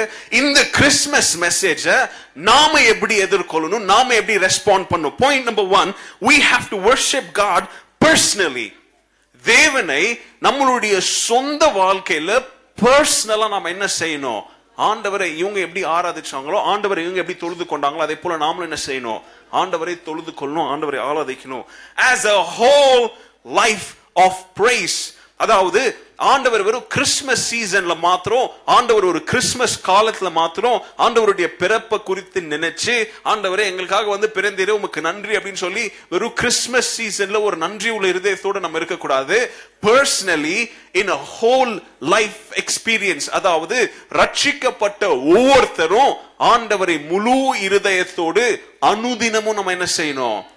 துதிக்கணும், அனுதினமும் நம்ம ஆராதிக்கணும். பாருங்க, நான் ஒரு பிகெஸ்ட் ப்ராப்ளம் என்ன தெரியுமா? வாழ்க்கையில, கிறிஸ்தவனுடைய வாழ்க்கையில, அநேகருடைய வாழ்க்கையில சாத்தா என்ன பண்ணுவாங்க தெரியுமா? அவங்கள பைபிளை கூட படிக்க விட்டுருவான். அதாவது அரை தூக்கத்துல, அது கண்ணை மூடி ஏதோ அப்பா அம்மா பாக்குறாங்கன்னு சொல்லி, ஏதோ ஏனோ தானோன்னு சொல்லி, இல்ல லஞ்ச் பிரேக்ல போன் ஓபன் பண்ணுவோம், பைபிள் ஆப் அங்க இருக்கும், சரி அட்லீஸ்ட் ஓபன் பண்ணிட்டோம் ஒரு வசனமாச்சு படிக்கலாம்னு சொல்லி பைபிள் வார்த்தை வசனங்களை கூட எப்படியோ ஏனோ தானான்னு படிக்க வச்சிருவான். சாத்தான் வந்து பிரேயரை கூட, ஜெபத்தை கூட ஏனோ தானான்னு சொல்லி யாராவது ஜெபம் பண்ணும்போது கண்ணை மூடி சைட்ல கோரஸ் பாடுற மாதிரி ஆமென் அல்லேலூயான்னு சொல்லி ஜெபத்துல கூட நம்மள ஈடுபாடு பண்ண வச்சிருவான். ஆனா துதிக்க வைக்கிற நேரத்துல, when it's time to praise and worship God, நம்மளுடைய வாயையும் நம்மளுடைய ஹார்ட்டையும் நம்மளுடைய மைண்டையும் சாத்தா என்ன பண்ணிடுவான்? லாக் பண்ணி வச்சிருவான். ஏன் தெரியுமா? இது யாரோ சொல்லி வர காரியம் இல்ல, இது நம்மளுடைய இருதயத்துல இருந்து பர்சனலா ஜெனரேட் பண்ணக்கூடிய ஒரு காரியங்கள். அதுக்கு தான் praise and worship டைம்ல நம்ம சொல்றோம் எல்லாரையும், நீங்க வாயை திறந்து சொல்லுங்க, நீங்க ஆண்டவரை ஆராதிங்க, பக்தரே வாரும்னு சொல்லி பாடும்போது சைலண்டா நின்னு கை தட்டுறது ஆராதனை கிடையாதுங்க. நீங்க கண்ணை மூடி ஆண்டவர் எனக்காக பிறந்தார் அப்படின்னு சொல்லி நீங்க அதை உங்களுடைய மைண்ட்ல, வெளியே இருக்கிற காரியத்தை உங்க மைண்ட்ல நீங்க எடுத்துன்னு வந்தாதான் அது உங்களுக்கு புரியும், உங்களுக்கு அது அண்டர்ஸ்டாண்ட் ஆகும். The worship that came from all these people, they did so because their whole lives were given to God. இந்த 7 நபருடைய வாயில் இருந்தும் அவங்களுடைய இருதயத்தில் இருக்கிற காரியம் எதுக்கு தெரியுமா துதியாக வெளியே வந்துச்சு? இந்த 7 பேருடைய வாழ்க்கையும் நீங்க பார்த்தாலும் 7 பேரும் அவங்களுடைய வாழ்க்கைய முழுமையாக யாருக்கு கொடுத்தவங்க? அவங்க ஆண்டவருக்கு கொடுத்தவங்க. ஆண்டவருடைய செய்தி கேட்ட உடனே அவங்க ஏனோதோனான்னு சொல்லி ரிலக்டன்டா பின்னாடி உட்காரல. செய்தி வந்த உடனே அவங்களுடைய ஃபுல் இன்வால்வ்மெண்ட், அவங்களுடைய ஃபுல் யோசனை, அவங்களுடைய ஃபுல் நேரம், அவங்களுடைய யோசனை, அவங்களுடைய எல்லாத்தையும் என்ன செஞ்சாங்க? மெய்ப்பர்களை உட்பட்டு இயேசு கிறிஸ்து செய்தி வந்த உடனே அதை நோக்கி என்ன பண்ணாங்க? அவங்க போனாங்க. இன்னைக்கு பிரச்சனை என்ன தெரியுமா? அந்த செய்தி நம்மளை நோக்கி வந்தாச்சு, ஆனா நம்ம அதை நோக்கி என்ன பண்ணல, நாம போகல, அதை குறித்து நம்ம யோசிக்கல, அதை நம்மளுடைய வாழ்க்கையில நம்ம அப்ளை பண்ணாததுனால தான் நம்மளால என்ன பண்ண முடியல? துதிக்க முடியல, ஆராதிக்க முடியல. ஏன்னா எப்போ பேசினாலும் இந்த இவர் வந்து பாயிண்ட் பண்ணியே பேசுறாரு அப்படின்னு சொல்லி நீங்க நினைக்கலாம். இந்த சர்ச் இன்னொரு 50 வருஷம் உயிரோட இருந்தா கூட உங்களுடைய வாழ்க்கையும் என்னுடைய வாழ்க்கையும் மாறலன்னா இது ஒரு சர்ச், ஒரு பில்டிங்கா தான் இருக்கும். ஏதோ ஒரு நம்பர்ஸ்க்காக அகாப்பே சர்ச்சில் இத்தனை பேர் வருவாங்கன்னு சொல்லி உலகத்துல பெத்த பேருக்கு வேணா ஃபேஸ்புக்லயும் அங்கேயும் நம்ம போட்டுக்கலாம். ஆனா இந்த சர்ச்சில் இருக்கிற உண்மையான உயிர், the pulse of the church அப்படின்றது உங்களுடைய ஒவ்வொருத்தருடைய வாழ்க்கை தான் இந்த சர்ச்சுடைய பல்ஸ். அதுக்கு தான் நான் வந்து உங்களுடைய பசங்களை பத்தி பேசும்பொழுது, டீன்ஸை பத்தி பேசும்போது, யூத்தை பத்தி பேசும்போது நான் ரொம்ப சீரியஸா ஏன் பேசுறது தெரியுமா? அவங்களுடைய பல்ஸை நீங்க இப்போ பார்க்கலன்னா அதை பார்க்கக்கூடிய நேரத்தில் அவங்களுடைய கரம் உங்களுக்கு கிடைக்காது, உங்களை விட்டுட்டு வெளியே போயிடுவாங்க. 2018 நீங்க ஒரு மாறின ஒரு கிறிஸ்தவர்களா இந்த சபையில நீங்க நிலைச்சு இருக்கணும்னா, இங்க பாருங்க, உங்களை நீங்களே நிலைச்சிக்க முடியாது. இந்த சபையில அநேகர் வருவாங்க, அநேகர் போவாங்க. ஏன் தெரியுமா? அவங்களுடைய சொந்த யோசனைகளோடு, அவங்களோட சொந்த ஐடியாஸோடு எனக்கு இந்த சபையில என்ன கிடைக்கும் கிடைக்காதுன்னு சொல்லி அவங்களே ஒரு குழி நோண்டி அவங்கள நாட்டிக்குவாங்க. அதுக்கு தான் அவங்களுக்கு எதுவும் கிடைக்காத நேரத்துல அவங்களே என்ன பண்ணின்னு போயிடுறாங்க, வேரோட அவங்களே அந்த பிடிங்கிட்டு போயிடுறாங்க. ஆனா ஆண்டவர் உங்களை நாட்டினார்னா, if Christ has planted you, ஆண்டவர் எப்படி நாட்டுவாரு? அவருடைய வார்த்தையின் மூலமாக. அவருடைய வார்த்தை உங்களை குத்துதுனாலே நீங்க சரியான இடத்துல இருக்கிறீங்கன்னு தான் அர்த்தம். அவர் உங்களை நல்லா சும்மா அவரு இப்படி கை நோண்டி உங்களெல்லாம் நோண்ட மாட்டார். நல்லா உங்களை தோண்டி உங்களை எவ்வளோ, ஒருத்தருக்கு 3 feet டெப்த்னா 3 feet டெப்த்ல உங்களை வைக்குவாரு. ஒருத்தருக்கு 6 feet டெப்த் வேணும்னா 6 feet டெப்த் வைக்குவாரு. ஒருத்தருக்கு வெறும் 1 feet டெப்த்னா 1 feet. ஆண்டவர் உங்களை நாட்டினார்னா என்ன நடந்தாலும் நீங்க நாட்டின இடத்துல நாட்டின மாதிரியே நிக்குவீங்க. நிக்கிறது மாத்திரம் கிடையாது, வளரவும் செய்வீங்க. இங்க பாக்குறோம் இவங்களுடைய முதலாவது ரெஸ்பான்ஸ். இவங்க ஆண்டவரை துதிச்சது போல நம்மளுடைய வாழ்க்கையில இந்த கிறிஸ்துமஸ்ல நாம கற்றுக்க வேண்டிய முதலாவது பாடம், we have to worship him personally. நான் என்னுடைய வாழ்க்கையில, என்னுடைய வளர்ச்சிக்காக, என்னுடைய ஆவிக்குரிய வாழ்க்கை, என்னுடைய ஜெப வாழ்க்கை, என்னுடைய வேத வாசிப்பு வாழ்க்கை, என்னுடைய துதி ஆராதனை வாழ்க்கை அப்படின்னு சொல்லி மீ மீ மீ பர்சனலி அப்படின்னு சொல்லி நீங்க ஆண்டவரை ஆராதிக்க ஆரம்பிச்சீங்கன்னா உங்களுடைய முழு வாழ்க்கையும் நீங்க ஆண்டவருக்கு கொடுக்கிறதா அர்த்தம். டியூக் ஆஃப் வெல்லிங்டன் அப்படின்னு சொல்லி ஒரு புகழ் பெற்ற முதலாவது வேர்ல்ட் வார்ல, முதலாவது யுத்தத்துல டியூக் ஆஃப் வெல்லிங்டன் அப்படின்ற ஒரு மிலிட்டரி ஆபீசர் இங்கிலாந்து தேசத்துல. அவர் வந்து ரொம்ப ஸ்ட்ரிக்டான ஒரு ஆபீசர்னு சொல்லி அவருக்கு பேர் இருக்கு. அவர் வந்து ஆண்டவரை விசுவாசிக்க மாட்டாரு, அதாவது ஸ்ட்ரிக்ட் வேலை அப்படின்னு சொல்லி அவருக்கு கீழே இருக்கிற ஜெனரல்ஸ் எல்லாம் எப்ப ஜெபம் பண்ற நேரத்திலயோ அல்லது ஆண்டவருக்கு பிரேயர் பண்ற நேரத்திலயோ அல்லது சண்டேலயோ, சண்டேனா வார் இல்ல, சண்டே நேரத்துல அவங்க ஜெபம் பண்ற நேரத்திலயோ அல்லது அவங்க அவருக்கு கீழே இருக்கிற சப்பார்டினேட்ஸ், அதாவது பெரிய அச்சீவ்மெண்ட்ஸ் எல்லாம் பண்ண நேரத்துல கூட அவர் வந்து என்ன பண்ணுவாரு, ஒரு மாதிரி ஸ்ட்ரிக்ட் ஆபீசரா இரும்பு மனுஷன் போல இருப்பார். அவர் ரிட்டையர் ஆகி யுத்தம்லாம் முடிஞ்ச பிறகு ஒரு நாள் ஒரு ஜேர்னலிஸ்ட், ஒரு பேப்பர்ல இருக்கிறவங்க போய் அவர்கிட்ட ஒரு பேட்டி எடுத்தாங்க. டூக், நீங்க வந்து இவ்வளவு பெரிய ஆள், உங்களுடைய இங்கிலாந்து தேசத்துக்காக நீங்க இவ்வளவு சாதனை எல்லாம் பண்ணியிருக்கிறீங்க, இப்போ உங்களுடைய வாழ்க்கையை நீங்க திரும்பி பார்த்து மறுபடியும் நீங்க உங்களுடைய இளமைக்கு போய் மறுபடியும் இந்த இங்கிலாந்து தேசத்துல ஒரு மிலிட்டரி ஆபீசரா நீங்க மாறுனீங்கன்னா, நீங்க ரிட்டையர்மெண்ட் இப்போ இருக்கிற இந்த காலத்துல நீங்க மறுபடியும் போகும்பொழுது எந்த ஒரு காரியத்தை நீங்க செய்யாத காரியத்தை நீங்க மறுபடியும் செய்வீங்க அப்படின்னு சொல்லி கேள்வி கேட்கும்போது அந்த டியூக் ஆஃப் வெல்லிங்டன் கொஞ்சம் யோசித்தாராம். யோசித்து பதில் சொன்னாராம், நான் வந்து ஒரு ரொம்ப ஸ்ட்ரிக்டான ஆபீசர் அப்படின்னு சொல்லி எனக்கு நல்ல பேர்லாம் இருந்துச்சு, ஆனா நான் 2 விஷயத்துல தப்பு பண்ணிட்டேன். அந்த 2 விஷயத்தையும் மறுபடியும் நான் சரி செய்ய விரும்புகிறேன். முதலாவது காரியம், எனக்கு கீழே சபார்டினேட்ஸா இருந்த எல்லா ஜூனியர் ஆபீசர்ஸ் அவங்க எல்லாம் யுத்தத்துல அநேக பெரிய பெரிய வீர சாதனைகள்லாம் பண்ணிட்டு வரும்போது நான் வாய் திறந்து அவங்கள ஒரு தடவை கூட என்ன பண்ணது கிடையாது, அவங்கள நான் அப்ரிஷியேட் பண்ணது கிடையாது, அவங்கள என்கரேஜ் பண்ணது கிடையாது. நான் பண்ண முதலாவது தப்பு. 2வது தப்பு, அநேக நேரத்துல எனக்கு கீழே வேலை செய்ய சபார்டினேட்ஸ் அவங்க வந்து ஆண்டவரை துதிக்கிற நேரத்துல, ஆண்டவருக்கு கொடுக்க வேண்டிய நேரத்துல, ப்ரேயர் டைம்லலாம் நான் என்ன பண்ணல, அவங்களுக்கு பர்மிஷன் கொடுக்கல, அலோவ் பண்ணல. நானும் என்ன பண்ணல, நான் தான் ஒரு தி கிரேட்டஸ்ட் ஆஃபீஸர் அப்படின்னு சொல்லி ஸ்ட்ரிக்டா ஒரு ஆஃபீஸரா இருந்தேன். நான் செஞ்ச 2வது தப்பு. மறுபடியும் எனக்கு ஒரு வாய்ப்பு கிடைத்து நான் இந்த தேசத்துக்காக யுத்தத்துல போய் ஒரு ஜெனரலா இருந்தேன்னா, நான் செய்ய போற ஒரே ஒரு காரியம், எப்பொழுதும் ஆண்டவருக்கு துதிய செலுத்தணும் அப்படின்ற ஒரு மனநிலையோடு என்னுடைய ஆபீஸ்ல ஒவ்வொரு நாளும் நான் இருக்கும் அப்படின்னு சொன்னாராம். ஏன்னா நான் ஆண்டவரை துதிக்க ஆரம்பிச்சேன்னா, ஆண்டவருக்கு கொடுக்க வேண்டிய கனத்தை மரியாதை நான் கொடுக்க ஆரம்பிச்சேன்னா, என்னுடைய சபார்டினேட்ஸ் அவங்க வெற்றியை வீர செயல்கள் செய்யும் பொழுது அந்த நேரத்தில் அவங்களுக்கும் கொடுக்க வேண்டிய கனத்தையும் மரியாதையும் என்ன செய்வேன், நான் கொடுப்பேன்.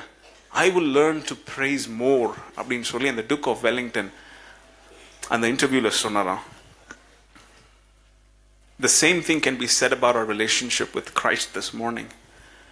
இதை தான் நாமளும் இந்த கால வேளையில இந்த டூக் உலக பிரகாரமா அவர் சொன்னாரு. ஆனா ஆவிக்குரிய வாழ்க்கையில நமக்கும் ஆண்டவர் மத்தியில் இருக்கிற ரிலேஷன்ஷிப்பை குறித்து நாம் இதை தான் இந்த காலவில் செய்யணும். மேபி எனக்கு மறுபடியும் என்னுடைய வாழ்க்கையில நான் இழந்து போன எல்லா நாட்களையும் நான் மறுபடியும் பெற்றுக்கொண்டா ஒவ்வொரு செயலிலையும் ஒவ்வொரு நேரத்திலையும் ஒவ்வொரு லைஃப் சிச்சுவேஷன்லையும் நான் யாருக்கு மாத்திரம் தான் துதியை செலுத்தி இருப்பேன், யாருக்கு மாத்திரம் தான் நன்றியை செலுத்தி இருப்பேன், ஆண்டவருக்கு மாத்திரம் தான் நன்றியை செலுத்தி இருப்பேன். முதலாவது point, you have to worship him personally with the whole life praise. அதாவது உங்களுடைய முழு வாழ்க்கையவே ஒரு ஆராதனை, ஒரு துதி ஆராதனையாக ஆண்டவருக்கு பர்சனலா நீங்க வர்ஷிப் பண்ணணும். உங்களுடைய ரெஸ்பான்ஸ். இரண்டாவது response, we have to worship him publicly. personally, முதலாவது personally, இரண்டாவது publicly. அதாவது எல்லார் மத்தியிலும் எல்லாருக்கும் கேட்கிற மாதிரி ஆண்டவரை நம்ம என்ன செய்யணும், துதிக்கணும், ஆராதிக்கணும். அது எங்க தான் நம்மளால செய்ய முடியும்? as a whole church. ஒரு துதிக்கிற சபையாக சபையாரோடு சேர்ந்து நம்முடைய சகோதர சகோதரிகளோடு சேர்ந்து நம்ம ஆண்டவர் என்ன செய்யணும், துதிக்கணும். நம்முடைய செகண்ட் ரெஸ்பான்ஸ், இங்க நீங்க பார்க்கலாம், மரியாளுக்கு அந்த செய்தி கிடைச்சோடனே மரியாள் அவங்க வீட்டுல ஒண்டியா உட்காந்து ஆண்டவர் என்ன செஞ்சிருக்கலாம், துதிச்சிருக்கலாம், ஆராதிச்சிருக்கலாம். எலிசபெத் அவங்க பிரைவேட்டா உட்காந்து என்ன பண்ணிருக்கலாம், துதிச்சிருக்கலாம், ஆராதிச்சிருக்கலாம்.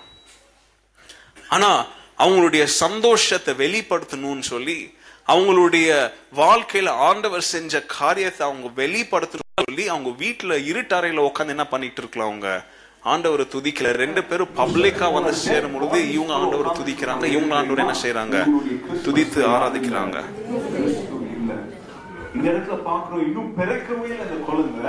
The message of Christmas is too great for you to enjoy it alone.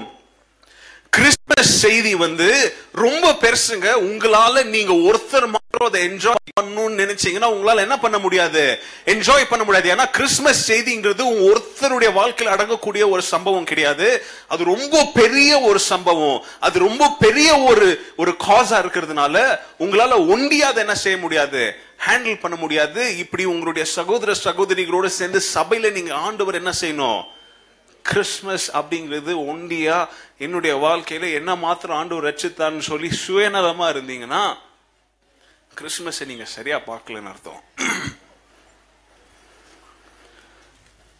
Angels, அவங்களும் ஒரு ஏஞ்சல் அங்க பாடல, மல்டிடியூட் ஆஃப் ஏஞ்சல்ஸ், அதாவது சேனை படையாக ஆண்டவர் என்ன செஞ்சாங்களாம், பாடினாங்க. ஷெப்பர்ட், ஒருத்தர் ஷெப்பர்ட் கிடையாது, குரூப்பா என்ன செஞ்சு பாடினாங்க, ஆண்டவரை துதித்தாங்க, ஆராதித்தாங்க. அகாப்பே திருச்சபையருக்கு ஆண்டவர் இந்த 2017 வருஷம் முடிகிற காலத்துல உங்களை பார்த்து சொல்றாரு, நீ சபைக்கு கொடுக்க வேண்டிய கனத்தையும் மரியாதையும் நீ என்ன செய்யணும், கொடுக்கணும். உன்னுடைய சகோதர சகோதரிகளோடு நீ ஆராதிக்க வேண்டிய நேரத்துல எங்க தான் இருக்கணும், சபையில இருந்து ஆராதிக்கணும். நான் வீட்டுல உட்காந்து ஆன்லைன்ல பாக்குறேன், இல்ல எனக்கு இந்த சர்ச் பிடிக்கல நான் அந்த சர்ச்சுக்கு போறேன்னு சொல்லி இந்த சர்ச் மேல கோவத்தை பழிய தீர்த்துக்கு நீ வெளியே போனா ஆண்டவரை நீ என்ன செய்யல, ஆராதிக்கல. ஏன்னா ஆண்டவர் ஆராதிக்கணும் அப்படின்ற உனக்கு ஒரு யோசனை வந்தாலே நீ உன் கால் ஆட்டோமேட்டிக்கா செருப்ப போடும், கை பைபிளை தூக்கும். அகாப்பே சபையில சேர்ந்தனா இங்க நேரா நடந்து வருவீங்க நீங்க. ரெண்டாவது ரெஸ்பான்ஸ் இந்த கிறிஸ்மஸ்ல ஆண்டவர் நம்மளை பார்த்து கேட்கிறாரு, you have to publicly worship me as a whole church. Europe தேசத்துல ஒரு பழைய ஒரு சர்ச் இருந்துச்சு. நான் சொல்றது ஒரு 500 வருஷத்துக்கு முன்னாடி நடந்த ஒரு சம்பவம். அந்த காலத்துலாம் எலக்ட்ரிசிட்டி எல்லாம் அவங்க கண்டுபிடிக்கல. என்னத்துலதான் அவங்க வெளிச்சம் இருந்துச்சு, அவங்களுக்கு எதுலதான் இருக்கும். நாங்க எல்லாம் நல்லா தூங்குறீங்களா, லேம்ப், லேண்டர்ன். ஸோ அந்த சின்ன சர்ச்சில் அந்த காலத்துலலாம் அவங்க லைட்டிங் எப்படி பண்ணியிருப்பாங்கன்னா, நைட் சர்வீஸ்லாம் அவங்களுக்கு என்ன கிடையாது, அவங்களுக்கு லைட் கிடையாது. அதனால ஒவ்வொருத்தரும் உட்கார்ற அந்த கார்னர்ல அந்த சவுத்துல இப்படி ஒரு சின்ன ஒரு ஓட்டை பண்ணியிருப்பாங்க. ஒவ்வொரு சேர் பக்கத்துலயும் என்ன பண்ணியிருப்பாங்க, ஒரு ஓட்டை பண்ணியிருப்பாங்க. சர்ச்சுக்கு வரவங்க அவங்க கையில என்ன எடுத்துட்டு வருவாங்க, ஒரு சின்ன விளக்கு, ஒரு சின்ன லேம்பை கொண்டாந்து என்ன பண்ணுவாங்க, ஒவ்வொருத்தரும் அவங்க பக்கத்துல வைக்கும் போது ஃபுல் சர்ச் எப்படி இருக்கும், வெளிச்சமா பிரைட்டா இருக்கும். அந்த சர்ச்ல யாராச்சும் வரலன்னா, ஒருத்தர் ஆப்சென்ட் ஆனா, அந்த ஒரு ஸ்பாட் மாத்திரம் எப்படி இருக்கும்? எப்படி இருக்கும்? இருட்டா இருக்கும். நீங்க மேபி அகாப்பையில சேர்ந்து அகாப்பைக்கு ஒரு விசிட்டரா நீங்க வந்திருக்கலாம். ஆண்டவர் இந்த சபையில உங்களுக்கு பெரிய ஏதோ வேலை கொடுக்கலனாலும் ஒரு ஓரத்துல ஒரு சின்ன ஒரு லேம்பை வைக்கிற வேலை உங்களுக்கு கொடுத்திருப்பாரு. நீங்க வந்து அதை செய்யலைன்னா உங்களுடைய இடம் எப்படி இருக்கும்?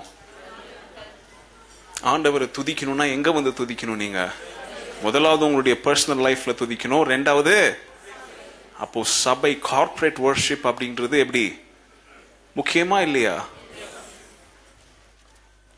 கடைசி பாயிண்ட் இதை முடிச்சிட்டு வீட்டுக்கு போலாம். We have to worship him privately. முதலாவது personally, ரெண்டாவது publicly, மூணாவது privately, as a whole-hearted praise. மறுபடியும் உங்களுக்கு நான் போன வாரம் சொன்ன ஒரு காரியத்தை மறுபடியும் உங்களுக்கு ஞாபகப்படுத்துறேன்.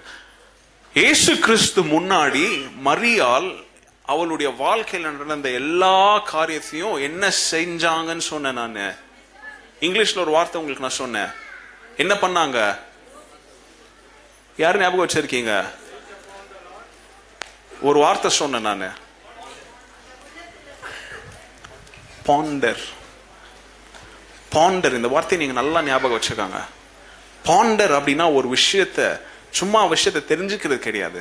அந்த விஷயத்தை நோண்டி ஆழத்துல போய் அடியில போய் இந்த விஷயம் எங்கிருந்து தொடங்கிச்சு, யார் தொடக்குனா, இந்த விஷயம் எதுக்காக நடக்குது, இந்த விஷயத்துடைய விளைவு என்ன அப்படின்னு சொல்லி அதை பாட்டா பிரிச்சு அந்த விஷயத்தை புரிஞ்சு கொள்றதுக்கு பேர் தான் என்னது?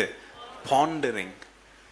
மரியாள் இயேசு கிறிஸ்து முன்னாடி உட்காந்து அவளுடைய வாழ்க்கையில காபிரியல் தூதன் சொன்ன நாளிலிருந்து அவ கிறிஸ்துக்கு பிறந்த பிறகு வரைக்கும் எல்லா காரியத்தையும் அவ பாண்டர் செஞ்சாலாம். we have to ponder. ஆண்டவர் துதிக்கிற நேரத்துல sometimes you have to ponder. ஆண்டவர் துதிக்கிற நேரத்துல, ஆண்டவர் ஆராதனைக்கிற நேரத்துல நம்முடைய வாயிலிருந்து ஜீவனுள்ள வார்த்தைகள் ஏன் தெரியுமா வர மாட்டேங்குது? நம்முடைய வாழ்க்கையில நம்ம சும்மா அப்படியே சர்ஃபேஸ்ல அப்படியே ஸ்கிராச் பண்ணிட்டு போயிட்டே இருக்கிறோம். தண்ணி இருக்குதா கையை விட்டு சும்மா அப்படியே அப்படி அலசிட்டு போயிட்டே இருக்கிறதுனாலதான் ஆண்டவர் நம்முடைய வாழ்க்கையில என்ன செஞ்சாருன்னு சொல்லி அடியில என்ன இருக்குதுன்னு நம்மளுக்கு தெரிய மாட்டேங்குது. நம்முடைய வாழ்க்கையில ஆண்டவர் என்ன செஞ்சாருன்னு சொல்லி அவரை துதிக்கிற நேரத்துக்கு முன்பாக கொஞ்சம் நம்ம யோசித்து, எனக்கு டெங்கு வந்த நேரத்துல மேல இப்படி கையை வச்சு இப்படி பண்ணீங்கன்னா உங்களுக்கு டெங்கு வந்தது உங்களுக்கு தெரியாது. சாத்தான் உங்களை மறைக்க வச்சிருவான். நீங்க தண்ணி உள்ள போனாதான், ஓ கரெக்ட், இந்த மாசம் பிப்ரவரியில டெங்கு வந்துச்சுல, வெறும் எனக்கு 4000 பிளேட்லெட் கவுண்ட் தான் இருந்துச்சுன்னு சொல்லி டாக்டர் சொன்னாங்களே. ஆனா எனக்காக எல்லாரும் ஜெபிக்கும் பொழுது ஆண்டவர் எனக்கு ஒரு அற்புதத்தை செஞ்சாருன்னு சொல்லி நீங்க பாண்டர் பண்ணலன்னா உங்களுக்கு அது ஞாபகத்துக்கு வராது.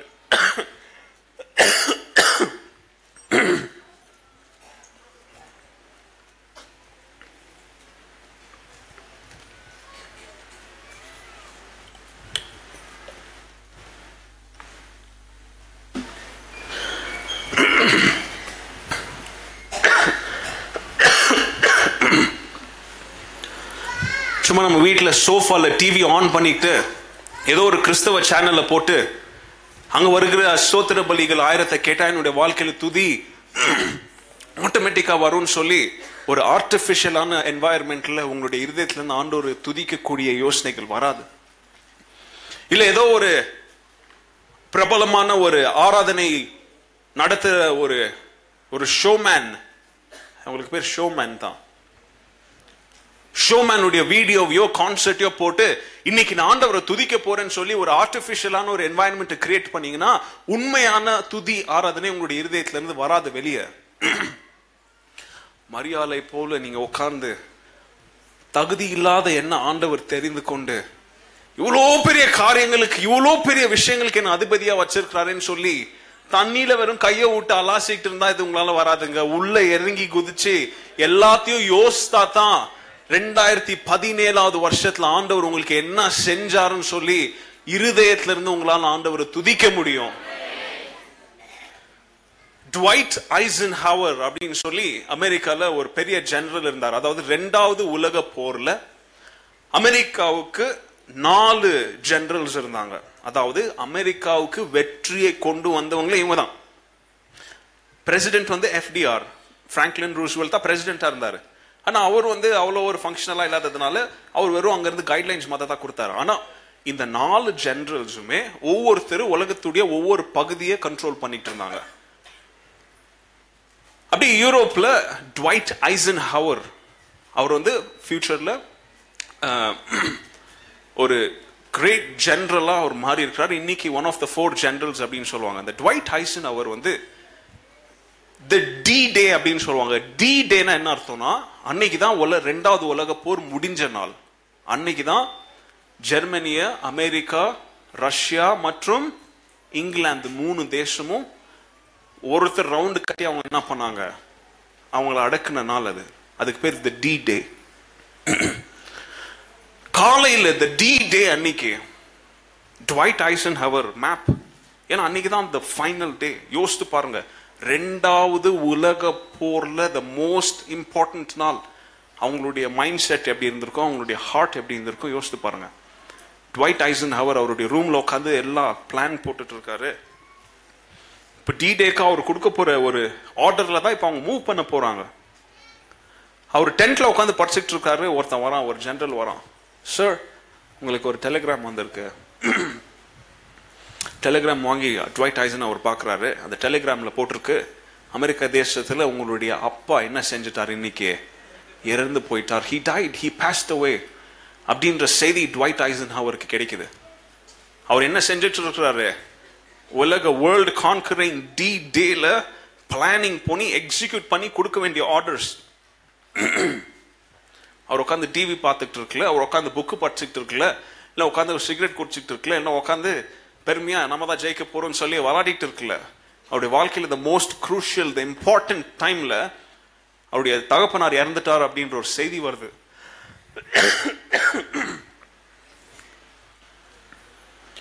அப்போ ஹிஸ்டரி சொல்லுது, ட்வைட் ஐசன் அவர் வந்து எல்லாத்தையும் ஸ்டாப் பண்ணிட்டாராம். அவருடைய ஜெனரல்ஸ் யாருக்கும் எதுவுமே புரியல. ஒவ்வொரு செகண்டும் நம்மளுக்கு கோல்டு மாதிரி. இன்னைக்கு நம்ம ஸ்ட்ரைக் பண்ணலாம், என்ன பண்ண முடியாது, யுத்தத்துல ஜெயிக்க முடியாது. இப்படிப்பட்ட நேரத்தில் ட்வைட் ஐசன்ஹவர் எல்லாத்தையும் ஸ்டாப் பண்றாரு அப்படின்னு சொல்லி யாருக்குமே எதுவும் புரியல. அவர் டென்ட்ல இருந்து எல்லாரும் வெளியே அனுப்பிச்சிட்டாராம். வெளியே அனுப்பிச்சு அவருடைய பயோகிராஃபில சொல்றாங்க, ஒரு அரை அவர், ஒரு ஹாஃப் அன் அவர் அவர் எல்லாத்தையும் மறந்துட்டு தன்னுடைய கண்ணை மூடி அந்த டெலிகிராமை கையில் வச்சுக்கிட்டு தன்னுடைய தகப்பனுடைய திங்ஸ், தன்னுடைய தகப்பனை குறித்த காரியங்கள், தன்னுடைய தகப்பனை குறித்த யோசனைகள், தன் தகப்பனோடு அவர் செலவிட்ட நேரங்கள் எல்லாத்தையும் சேர்ந்து ஸ்டாப் பண்ணி ஒரு 1 hour என்ன பண்ணாராம், அவங்க அப்பாவுக்கு கொடுக்க வேண்டிய நேரத்தை கொடுத்துட்டு 30 minutesக்கு அப்புறமா திருப்பி ஆப்ரேஷன் ஆரம்பிச்சு த டி டே அமெரிக்கா சக்சஸ்ஃபுல்லா என்ன பண்ணாங்க, நிறைவேற்றினாங்க. ஒரு ட்வைட் ஐசன்ஹவர் போல ஒரு உலக மனுஷன் தன்னுடைய உலக தகப்பனுக்காக உலகத்திற்குரிய ஒரு மிக முக்கியமான ஒரு போர்ல அவர் எல்லாத்தையும் நிப்பாட்டி தன்னுடைய உலக தகப்பனுக்கு அவர் 30 நிமிஷம் அவரால் கொடுக்க முடியும்னா, உங்களையும் என்னையும் தன்னுடைய விலையேற பெற்ற ரத்தத்தினால விலைக்கு வாங்கின நம்மளுடைய பரம தகப்பனுக்கு நம்ம எவ்வளவு நேரங்க கொடுக்கிறோம். டைம் இல்லை, எனக்கு வேலைக்கு போகணும், கேப் வந்துடும், ½ hour லேட்டா போனா பேமெண்ட் கட் பண்ணிடுவான். இந்த கிறிஸ்துமஸ்ல ஆண்டவர் உங்களை பார்த்து கேட்கிறார், எனக்கு நீ நேரம் கொடுக்குறியா? நீ என்ன ஆராதிக்கணும்னா, என்ன துதிக்கணும்னா சும்மா மேஜிக் மாதிரி கண்ணை மூடினா உன்னுடைய வாயிலிருந்து வார்த்தைகள் வராது. மரியாதை போல பாண்டர் பண்ணு. நான் உனக்கு என்ன செஞ்சிருக்கிறேன்றதை கொஞ்சம் கண்ணை மூடி நீ யோசி. அதுக்கப்புறம் உன் வாய் ஆட்டோமேட்டிக்கா டைப்ரைட்டர் மாதிரி துதிக்க ஆரம்பிக்கும். இந்த கிறிஸ்துமஸ்ல 7 பேருடைய வாழ்க்கையில அவங்க என்ன ரெஸ்பான்ஸ் பண்ணாங்க அப்படின்றத நம்ம பார்த்தோம். அவங்களுடைய ரெஸ்பான்ஸுக்கு சப்போர்ட்டிவா நாம எப்படிய ரெஸ்பான்ஸ் எப்படி இருக்கணும்னு சொல்லி உங்களுக்கு நான் 3 காரியத்தை சொல்லியிருக்கிறேன். மறுபடியும் நான் உங்களுக்கு அதை ஞாபகப்படுத்துறேன். We have to worship God. இங்கிலீஷ்ல எழுதுறவங்க எழுதுறா மறுபடியும் சொல்ற எழுதிக்காங்க. We have to worship God personally as a whole life praise. நல்லா ஞாபகம் வச்சுக்கோங்க, முழு வாழ்க்கையே துதியா இருக்கணும். ரெண்டாவது, we have to worship God publicly as a whole church praise. முழு சபையே இது துதிக்கிற சபையா இருக்கணும். மூணாவது, we have to worship God privately as a whole heart praise. மரியாளை போல, ட்வைட் ஐசன்ஹாவரை போல ஆண்டவர் இந்த காலை வேளையில நம்மளை பார்த்து கேட்கிறார், மகனே மகளே, இந்த கிறிஸ்மஸ்ல நீ என்னென்னவோ செய்யற, ஆனா உனக்காக என்னுடைய ஜீவனையே கொடுத்தனே, எனக்கு உன்னுடைய நேரத்தை தருவியா அப்படின்னு சொல்லி கேட்கிறார். அதுக்கு என்ன பதில் சொல்லணும்னு சொல்லி இப்ப நம்ம ஜெபிக்கும் போது நீங்க ஆண்டவருக்கு பார்த்து அந்த பதிலை சொல்லுங்க. எல்லாரும் எழுந்து நிற்போம், கண்களின்